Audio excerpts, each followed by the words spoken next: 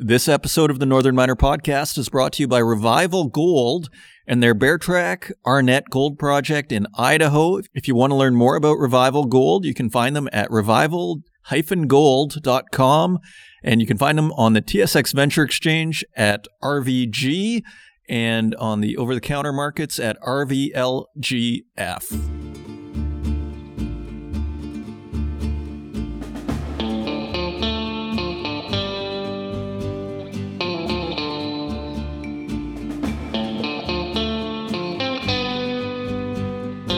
Hello and welcome to the Northern Miner Podcast. My name is Adrian Pocabelli. Thank you once again for joining us. Yeah, it's a little surreal actually. I just loaded up CNBC and I see Binance launching an NFT marketplace and I just go, what? Yeah, so 2021, Binance's new NFT marketplace is on the homepage of CNBC. One below the headline. Amazing. So welcome once again. Copper is riding at $4.33, not the John Cage piece. So very interesting moves in the metals. Again, everything just seems to be lifting higher again after a few weeks of consolidation. Turning to our events, we have the Northern Miner Global Mining Symposium is coming up on May 19th and 20th. You can register at events.northernminer.com. We are putting on actually quite a few little events and big events. And so the Global Mining Symposium is going to have David Garofalo, who is at Gold Royalty now. And he used to be president and CEO of Hudbay. And that's sort of where he kind of made his name as far as I understand. And so he is at Gold Royalty Corporation. And also there's Jake Klein, who is executive chairman of Evolution Mining. And maybe the one I'm most excited about is Ken Hoffman, senior expert at McKinsey & Company. For those who don't know, I mean, as far as I understand, I am not an expert in consultants, but I mean, McKinsey is kind of the gold standard. It used to be. I assume it still is the gold standard in consulting. So whenever you get someone from McKinsey, a senior expert, Ken Hoffman, that should be very interesting. Those guys are almost paid to be interesting. We also have Dean Gehring, Executive Vice President, CTO of Newmont. Yeah, so the Chief Technology Officer of a mining company. Again, it must be 2021. Anthony Downs, Head of Digital Transformation at Vale. This looks like it's going to be a great show. Registration, I believe, is still free for these things. So just go to events.northernminer.com. And there are actually quite a few other presenters. So they keep adding to this every week, and so it's very exciting. And also, you can register. Step Gold is going to be doing an investor presentation with the Northern Miner, and it's going to be hosted by Anthony Vaccaro, and that is on May 12th at 11 a.m. Also, you can find that on investors.northernminer.com. So for all those companies that are looking for ways to get their message out, there is investors.northernminer.com, which looks like a great way to get your message out. Mark Selby from Canada Nickel just did a presentation last week, and you can also see that at investors.northernminer.com. So lots going on here at the Northern Miner as per usual. This episode, we have a very interesting guest. We have Jack Lundin, who is president, CEO, and director of Bluestone Resources, which has the Cerro Blanco gold project in Guatemala. And as you probably recognize the name for anybody that's current in mining, yeah, the Lundin family. So this is the third generation. And Jack, he's a fairly young guy, but I mean, he's probably been trained since birth to do this kind of job. So it was a very interesting interview. We're going to get the latest really on mining in Latin America and what it's like. He was at Fruta del Norte before moving on to Bluestone Resources, and he became chairman. And then he just became president in April. So a bit of a coming out party for Jack Lundin. Again, sounds like they're doing interesting things. They did a pretty good job, you have to say, Lundin Gold, with Fruta del Norte in Ecuador, which was first owned by Kinross and sold a few years ago to Lundin Gold, and it had hit several roadblocks with Kinross, and Lundin Gold looks like they've been able to rescue that project and actually make it a success story. So the latest from Latin America with Jack Lundin coming up, and some exciting commodity prices. And with that, if you want to find us online, you can find us at northernminer.com. You can find us on Twitter at Northern Miner. You can find us on Facebook, LinkedIn, and YouTube, where we also host these podcasts, and wherever podcasts are available, including Spotify, Stitcher, and Apple Podcasts, as well as SoundCloud. And with that, let's turn to the news. And turning to the website, we're going to start with uranium. Anthony Milowski, who is Director of International Consolidated Uranium, which is on the TSX Venture, he wrote a very interesting piece. Is uranium sentiment improving? After years of neglect, uranium stocks have been enjoying time in the sun. What's interesting is that today's spot price of $30 per pound, while considerably higher than its multi-year low in 2016 of $18 per pound, is still below the level needed for most producers to make a profit and well below that needed to incentivize new mine construction. There's no question that positive sentiment has been driving stocks. The question is, why is it happening now? Now, we had a guest, Rowan Roddy, a few episodes ago, and I think actually Rowan nailed this question, and he said it was a shift to value. And just as we sort of saw with the energy stocks, we saw with uranium, and it was kind of around the same time. It was a little bit delayed in uranium. It was about like a few weeks later, as far as I sort of gauge it, because it was about December 1st when uranium stocks started moving up. So that was his take. I think it was a pretty good take, but let's see what Anthony Milowski has to say. So, I mean, I am going through parts of the article here. So to do him justice, go to the website and look for this article. Continuing on, according to the UxC, one of the foremost uranium research and analysis groups, 70% of uranium is produced at below $30 per pound, the current approximate spot price, leaving 30% above it. Once we are past 2025, UxC has indicated that declining inventories and reserve depletion will necessitate the use of more costly production, something that producers have made clear is off the table until prices rise. This is all highly encouraging for the price, but it does not fully explain the scale of the current sentiment uptick. For the fuller picture, let us look at uranium in the broader context of decarbonization and the greening of the global economy. The World Nuclear Association states that there are currently just over 440 operable reactors worldwide. It's quite a few. 440 nuclear reactors. Thank you, Anthony Milowski, for giving us a number here. This is great. So approximately 440 operable reactors worldwide. According to the International Energy Association, nuclear energy currently provides over 10% of the world's electricity requirements, is the largest source of low-carbon electricity in advanced economies, and according to their figures, prevents the emission of 2.1 billion tons of carbon dioxide equivalent every year. Now, my only question with this environmental thesis is something that my dad brought up, who I think basically supports, for the most part, nuclear energy, who is a physicist, and also my girlfriend, who is my girlfriend. And it's, what about the nuclear waste? Somehow with this whole environmental thesis, like, that's the question I'm going to ask the next time I have a guest that is singing the virtues of nuclear power as an environmental solution, because there is still the issue of nuclear waste, unless that's somehow been resolved in a way that I just haven't heard about, but that still is not a minor thing. So continuing on, the world's largest economies, including the United States and China, are major users of nuclear energy, along with Russia, the United Kingdom, France, Canada, South Korea, India, and Belgium. Even the United Arab Emirates has a nuclear power station in operation. Nuclear is one of the cleanest forms of energy available, period. When it comes to carbon emissions, it equals and, in some cases, outperforms renewable energy sources. It is also a great deal more reliable. As several states in the U.S. discovered in the past year, in the form of massive extended power outages affecting hundreds of thousands of people, adverse weather can prevent the proper operation of renewable energy plants.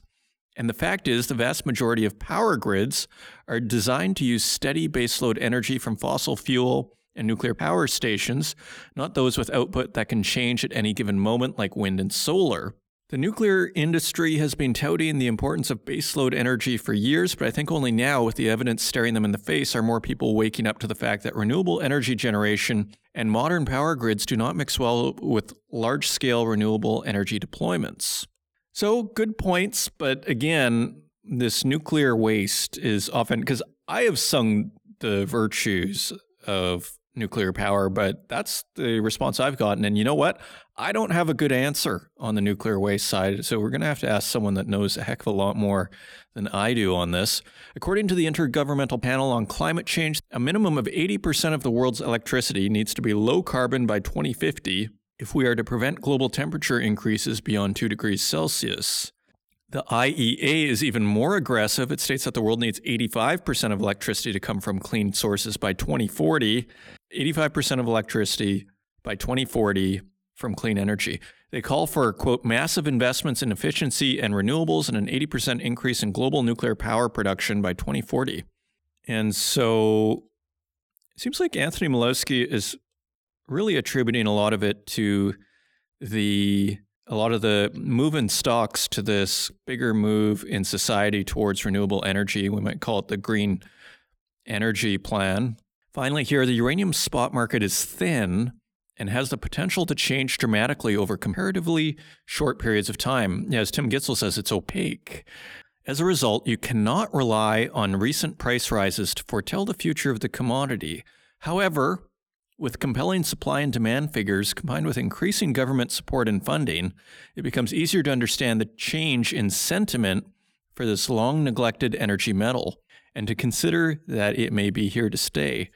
So interesting. I mean, he may be right. Maybe it's not just a shift to value. Maybe it's both. Maybe it's like sort of seen as, okay, this is going to be a solution. We're going to need nuclear energy, meeting kind of like the stock market technicians who are saying, all right, growth is played out, let's shift to value. So, interesting piece. Got a nice little picture of a happy uranium guy. Go to the website to check that out. And also on a governmental level, Greenland Minerals seeks talks with new government over fate of rare earths project. We've been covering this story. There is a project which is owned by Greenland Minerals, the Kvanefjeld Rare Earth Project, and some of the people running were not too thrilled with having a rare earths project in their backyard. So let's take a look at this. This is by Cecilia Jamasmy, mining.com. Australia's Greenland Minerals said today it is seeking to engage in talks with Greenland's authorities over its Kvanefjeld Rare Earths Project as the newly formed government opposes the development. The uranium and rare earths rich Arctic island has gained notoriety in the past 2 years following former U.S. President Donald Trump's offer to buy it. The move sought to partly help address Chinese dominance of the rare earths market, as the nation accounts for almost 80% of the global mine supply of the elements used in everything from high-tech electronics to military equipment. Greenland's new coalition government, which consists of the Inuit, Ataqatigiit, and Nalarak parties, has publicly stated its intentions to block Kvanefjeld development due to the presence of uranium as a byproduct. Earlier this month, Greenland Minerals said uranium was of no great importance to its project, seeking to appease concerns. The miner had previously said that revenues generated by the uranium and other byproducts of the operation would help offset rare earth production costs. The company's shares have lost 50% of their value since April 6th, when the IA party won the parliamentary election with more than a third of the votes. The IA dethroned the ruling Seemut party, which had led every government except one since 1979. Yeah, not really a place you'd think of as having jurisdictional risk, Greenland, but I guess that can happen anywhere, especially if you're mining for uranium. And rare earths, which is apparently quite a dirty process. So it's easy to be ideological about these things until it's happening in your backyard, and then maybe you feel a little different about it.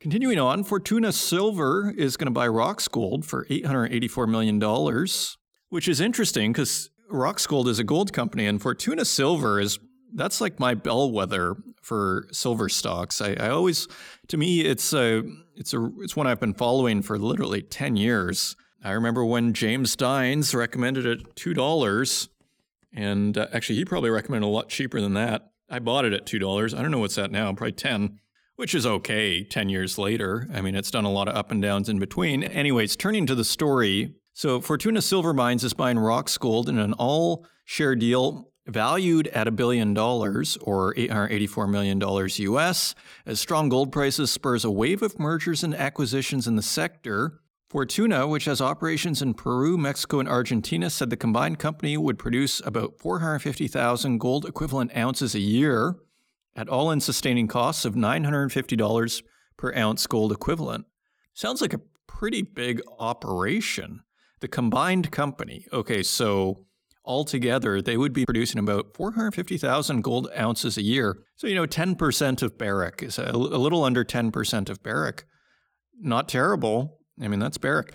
After the merger, existing Fortuna and Roxgold shareholders will own about 64% for Fortuna and 35% for Roxgold. So, in other words, Fortuna will own 64% of the new combined entity, and Roxgold shareholders will own 35%.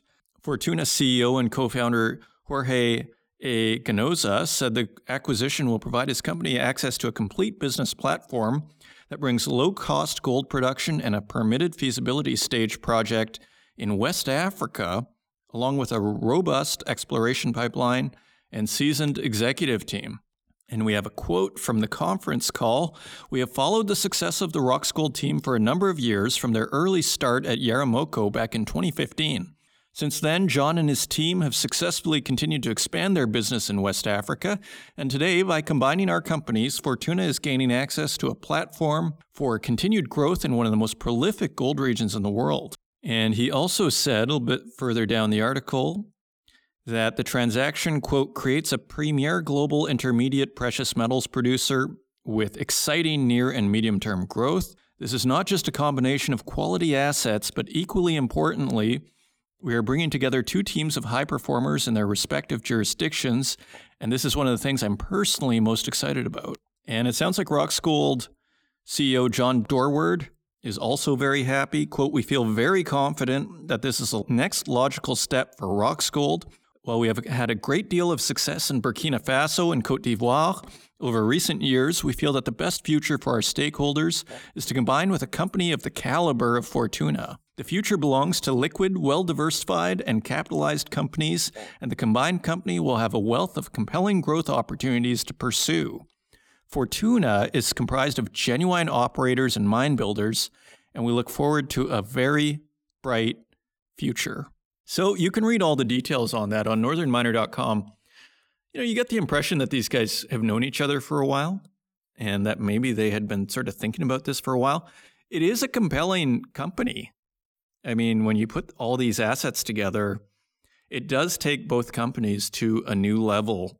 And, $884 million US, it's not like, it doesn't seem like a huge amount of money, interestingly. Especially, we didn't get into details on how much gold is being produced by Roxgold, but yeah, it doesn't seem like what's $1 billion for a, well-known gold miner, but who knows? Okay. And finally, Foran Mining wants to develop the world's first carbon-neutral copper project, and this is in Saskatchewan. It's by Valentina Ruiz-Leotaud, mining.com. Foran Mining's McKelva Bay deposit in Saskatchewan, Canada, may become the world's first carbon-neutral copper development project. Yes, Saskatchewan is in Canada. I'm from Saskatoon, Saskatchewan. So I can confirm that Saskatchewan is in Canada. Sorry, Valentina, giving you a hard time there. The Vancouver-based company announced this week that it has partnered with carbon measurement firm Carbon Zero and Sustainable Advisory Synergy Enterprises to accurately record its emissions and purchase verified offsets for the carbon emitted from all exploration activities over the past 10 years at the deposit. And we have a quote from Foran Mining. The move underscores Foran's commitment to building the world's first fully carbon-neutral copper mine and is part of its broader mission to create a blueprint for responsible mining that causes the least possible harm from day one through the innovative use of technology, renewable energy, and fleets of electric vehicles and equipment. By offsetting the carbon emitted in the exploration phase, Foran aims to ensure that it accounts for the entire impact of the project from development through to operations to eventual closure. It's very interesting. I mean, a copper deposit in Saskatchewan, it's not something like, having grown up there, we think of Potash Corp, Cameco, maybe some diamonds in the north. We had De Beers, I think, was there. You don't really think of Saskatchewan and copper. So pretty interesting to follow these guys. It's Foran Mining. Finally, very quickly, we have the world's top 10 biggest gold mines ranked, and that is by mining.com and Mining Intelligence. Check that out. The biggest producer in the world is Polyus's Olympiada property in Russia. And then we have Barrick Gold's Pueblo Viejo in the Dominican Republic, Freeport-McMoran's Grasberg in Indonesia, Newcrest Mining's Cadia Valley in Australia, Barrick Gold's Kibali in Congo, and Barrick's Cortez is number 6 in the U.S., Newcrest Mining's Lihir project in Papua New Guinea, Barrick Gold's Loulo-Gounkoto project in Mali. You don't hear about that very often, do you? It's number 8. And finally, Newmont's Boddington in Australia and Kirkland Lake Gold's Fosterville in Australia. So those are the top 10 biggest gold mines by output. Fascinating stuff. Okay, so those are your news stories. Now let's turn to metal prices.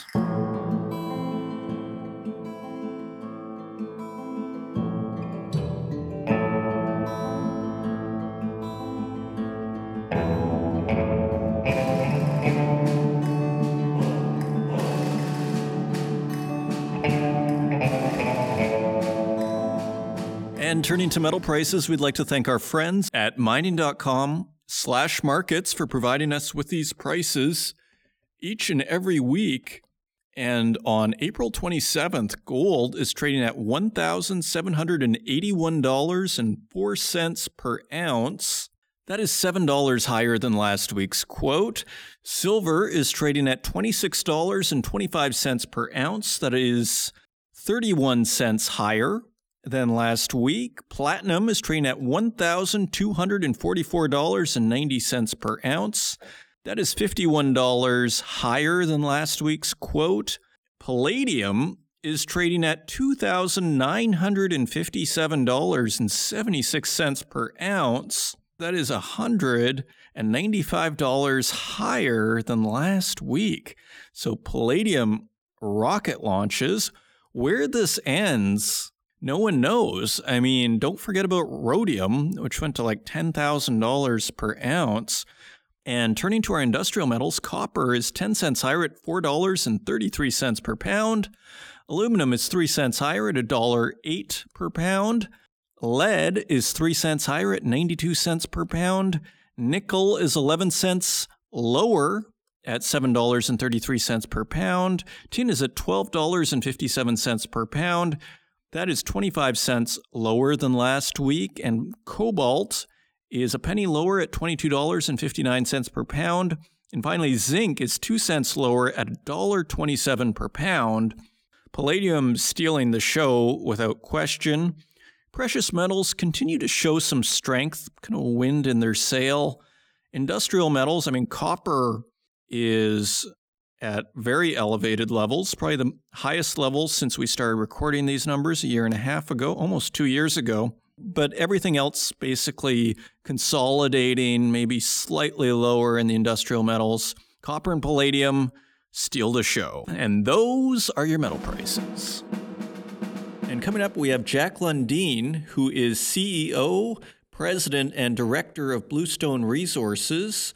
Prior to joining Bluestone Resources, Mr. Jack Lundin was involved in the successful development of Lundin Gold's Fruta del Norte gold mine in southern Ecuador, where he served as project superintendent. We had a great conversation. I hope you enjoy it, and I will see you on the other side.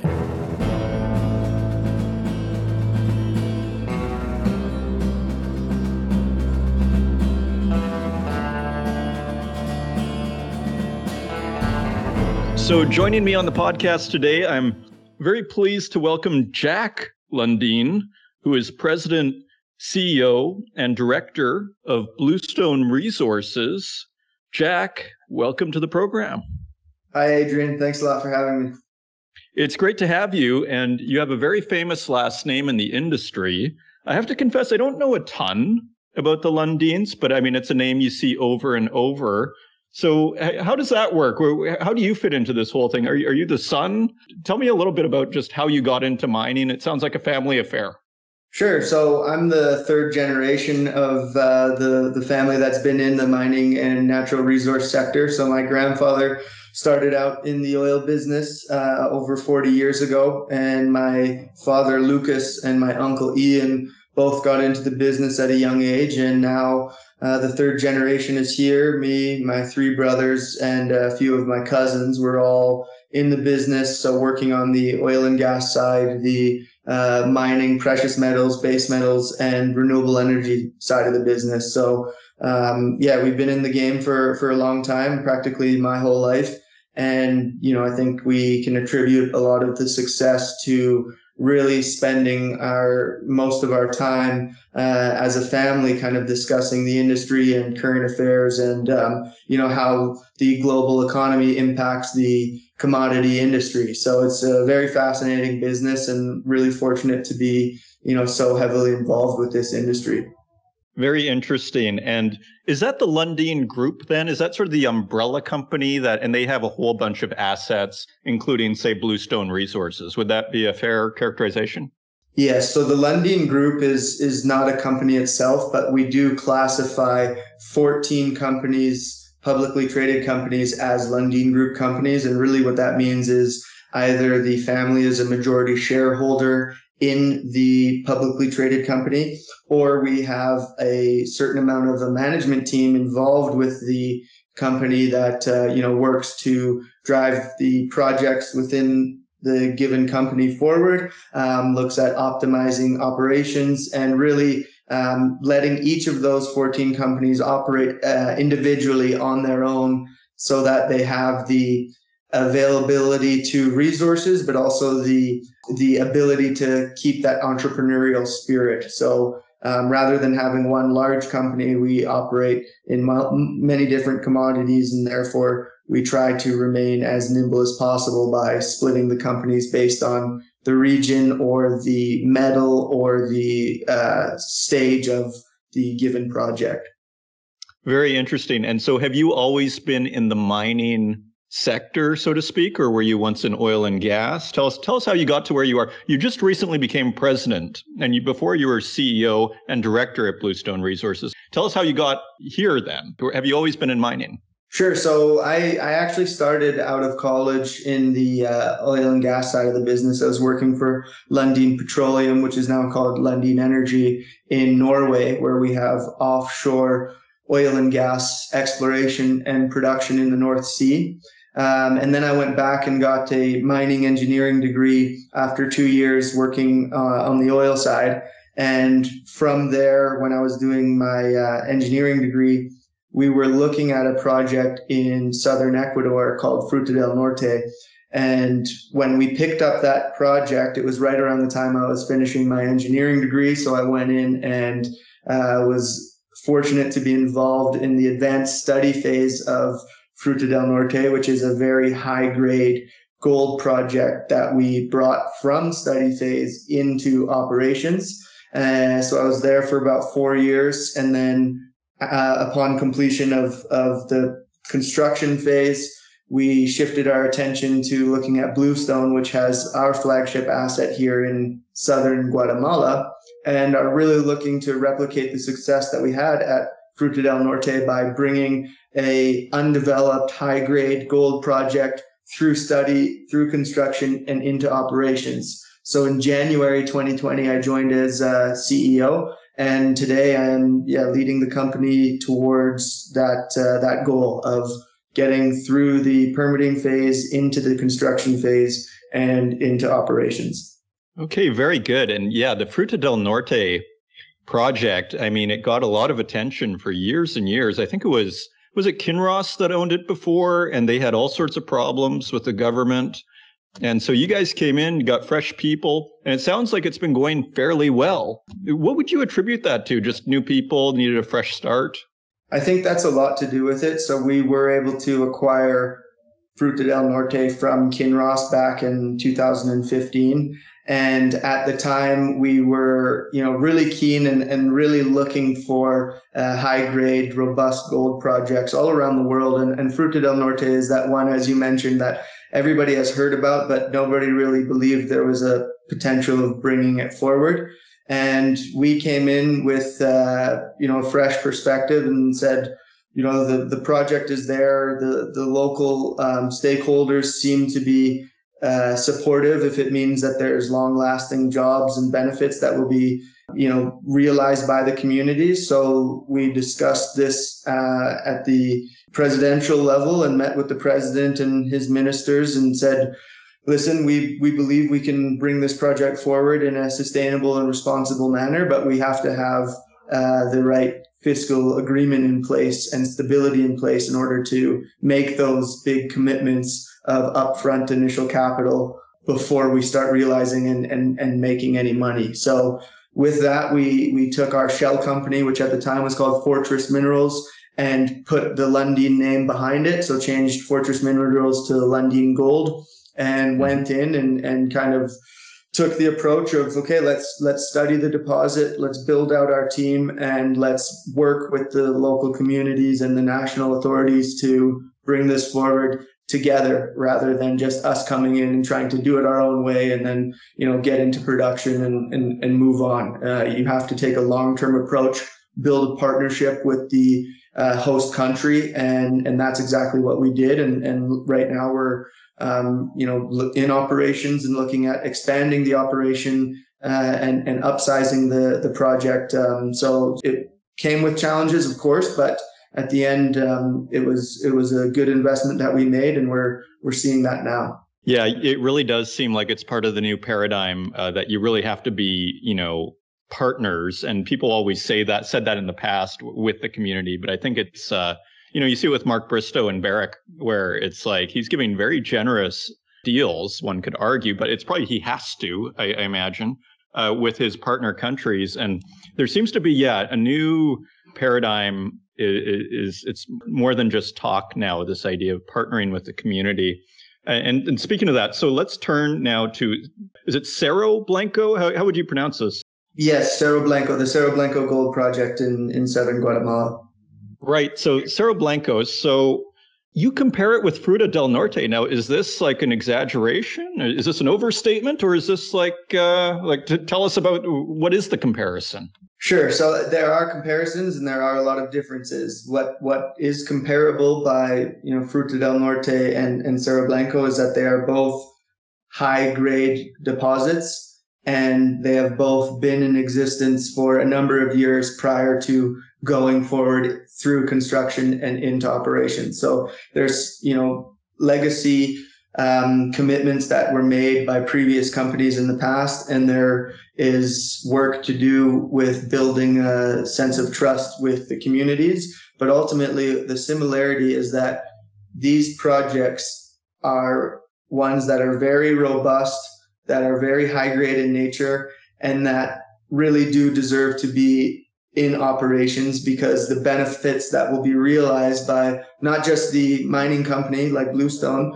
or Lundin Gold, but by, if you do it the right way and set up and build the capacity for the local stakeholders, then there's benefits to be had by everyone. And so those are the similarities. But of course, no gold project or any mineral resource project in the world, even if it's in the same country or same province, is the same. Geology is always going to have differences. The demographic of the community, it doesn't matter. There are always going to be a lot of differences that you have to understand. Trying to take one model from another project and just cookie cutter implement into the next project will not succeed. You have to contextualize, to make sure that you're taking the right approach with the given project. And for this one, Cerro Blanco, we've got the team in place and we understand, the opportunities and the challenges, and we're going to work with both of those to make this project a success. And tell me about the transition. I mean, so you were at Fruta del Norte, Lundin Gold, and then you moved here. Is this your first leadership role at a company? I mean, you just graduated school a few years ago. This must be your first CEO and president gig.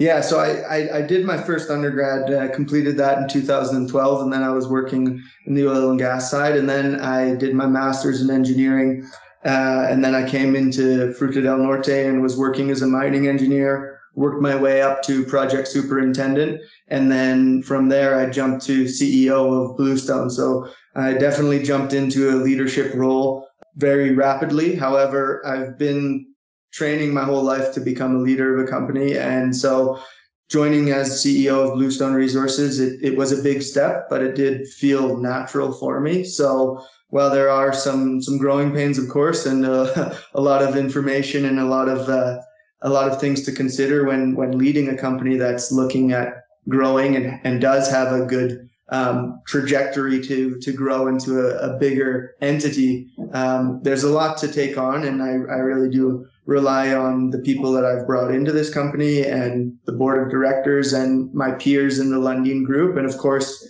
my family. So I do have a good support system, and I think that I've got the tools and experience needed to drive this project forward. I would think, I mean, being raised in the family that you were would be a huge amount of preparation. That's right. Yeah, exactly. Good. Okay, so now tell us about the project. This is a gold project. Is it entirely gold? Is it other stuff? What have you found so far?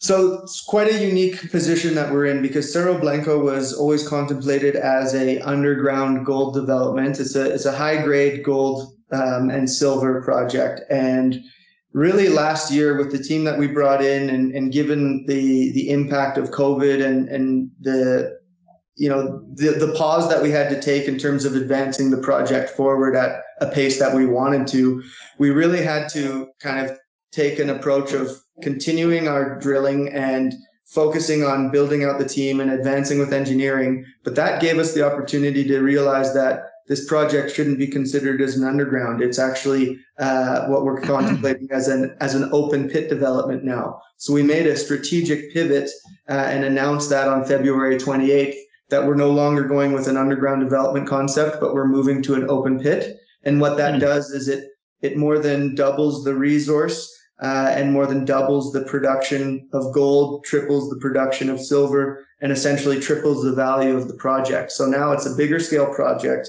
and a lot more benefits to be had. But it means that we're now redoing a feasibility study with this new strategy. And then, so production is now what was contemplated as reaching production in the end of 22 or early 23. We're now targeting the end of 24 for first gold. So bigger project, pushed out the development and production timeline. But when we get into production, it's going to be a much more robust production profile. So very exciting, but not common that you'll see a project come out with a press release saying that we've pivoted to a brand new development concept.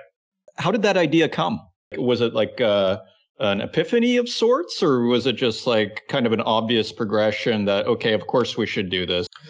Well, we always knew that the mineralization of the deposit went to surface, and it was a near surface high grade gold deposit. However, the project was permitted by Goldcorp in 2007 for an underground development scenario.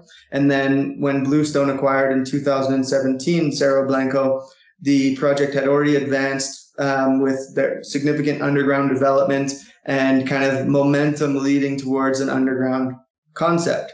However, we worked on remapping the geology and restudying kind of the deposit itself. We did a lot more drilling and brought in kind of the team to really look at this and go, wow, the underground is a robust, high-grade project indeed.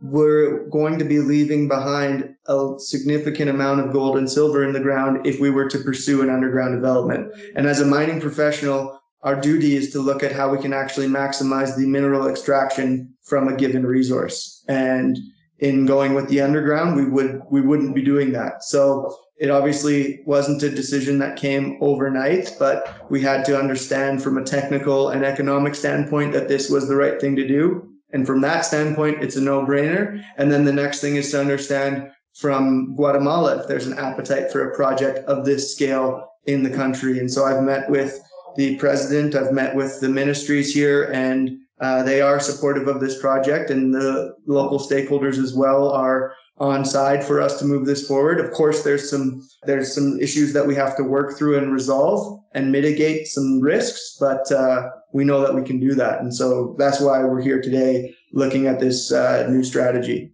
And that's exactly where I wanted to go, was working with this community in Guatemala now, and even just say like the ESG thing. So what are you guys doing? Like, I know you have some geothermal projects. Does that factor into your whole, what we might call an ESG strategy, for lack of better words? Tell me about just working with the local communities and if it fits in with this geothermal project. Sure. So maybe just touching on the geothermal potential first. It is a hot springs environment where the Cerro Blanco mine is located. And in the adjacent license, we do have a permit to generate up to 50 megawatts of renewable energy through our Mita geothermal project. So that absolutely is a unique aspect for our company and something that we are looking at driving forward in parallel. We still have some investigations and some studies to do to confirm how much geothermal energy we could actually produce, and that study is ongoing. And so I think that's a unique aspect, given that the world, of course, is shifting to much more greener focus and much more of a focus on limiting the impact of industrial projects and just human actions on the world today. So we're focused on kind of joining and leading that trend, and the Mita geothermal project is something that can help us offset any carbon emissions that we would have in the production of the gold from Cerro Blanco, and also to offset some power requirements from the grid. We could look at generating power and selling into the grid, or generating power and actually tying into the Cerro Blanco project, which would be something very interesting and unique for us. However, we are close to infrastructure, so we are able to tie into the national grid to generate power for our operation. So we do have a lot of optionality, and we want to make sure we capitalize on the opportunity here.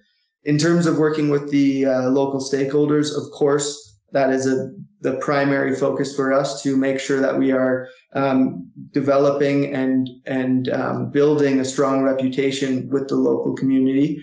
And we do that through our partnership with the Lundin Foundation, which is a nonprofit organization we established in 2006 that essentially comes in and helps our mining companies develop that strong engagement with local communities by helping to build local capacity, by helping to establish local supplier entities so that they're certified and registered in order to legally support the mining operation. So we have the Lundin Foundation is a unique tool in the Lundin Group to really ensure that we are working in the most appropriate manner with the local community members. And as far as the geothermal project is concerned, is that ready to go? Or is that sort of like a plan that in 3 or 4 years, we hope there's going to be energy coming from this? What is the state of that project? No, I think, you can develop it relatively quickly. I mean, as soon as you understand what the reservoir could produce in terms of power from the geothermal horizons underground, then from there you look at building out certain modules based on size to see how much energy you can produce. So it's not as complicated as building a mine, but it definitely does require upfront capital, and therefore we would look at how we sequence the development of the mine as compared to sequencing the development of the geothermal. So it's a focus for us for sure, and it's not 4 or 5 years out in time. It's much sooner than that, but the timing is part of the strategizing that we're doing right now. Sure, very good. Okay, so in closing, what haven't we discussed that you kind of want us to know about it? What are we missing here? Well, I just think that, right now the gold market is in an interesting period because in 2020, it basically shot through the roof above $2,000 an ounce. And then there was a little bit of a sell-off. And I think a lot of money moved from precious metals into base metals. And you can see the copper prices climbing at a historic pace right now. And I think gold equities have come off a bit. And as we were making this pivot, gold price went to an 8-month low. So I think it was hard to get the attraction that we were expecting by, essentially tripling the value of this project. But I think as soon as the investors can see what me and my peers see with Cerro Blanco, we're going to see a really big upside potential here for the share price. And we have a clear path and a clear understanding of what it takes to bring this project to the next phase. And so we'll do just that with the team that we have here. But other than that, I think we've touched on mostly everything. It's much appreciated for you to allow me to come here and kind of give an update on that. Well, it's our pleasure. And final question, are you a Bitcoin fan? Cryptocurrency is not something that I invest in. I do follow it. Obviously, it's something that has had an impact on the gold price. And, there's been a lot of people that have made a lot of money in that industry. But to say if I'm a fan or not, I think that it's something that's gained a lot of traction that we need to continue to monitor and see how that will change the banking system going forward. But I don't think that it's a threat to the gold price. I think that gold will continue to be a safe haven asset as it has been for hundreds of years. But this is definitely a new asset class that's very interesting in the world of today. I've been thinking about this, and I think, interestingly, the virtue of gold is the fact that it's analog and that it's actually not digital. And I think that's becoming its big virtue now. Anyways, thank you very much, Jack Lundin, President, CEO, and Director of Bluestone Resources. Thank you for joining us on the podcast, and we wish you well on your project. Thank you very much. Appreciate it.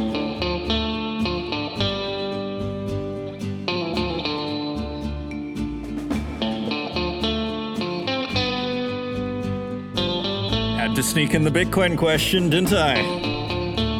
Thank you once again for joining us on the Northern Miner Podcast. It's a pleasure to have you listening each and every week. If you want to help out the show, just leave us a review in the Apple Podcast directory. Send it to your friends. Lots of exciting stuff coming up. So until next week, take care.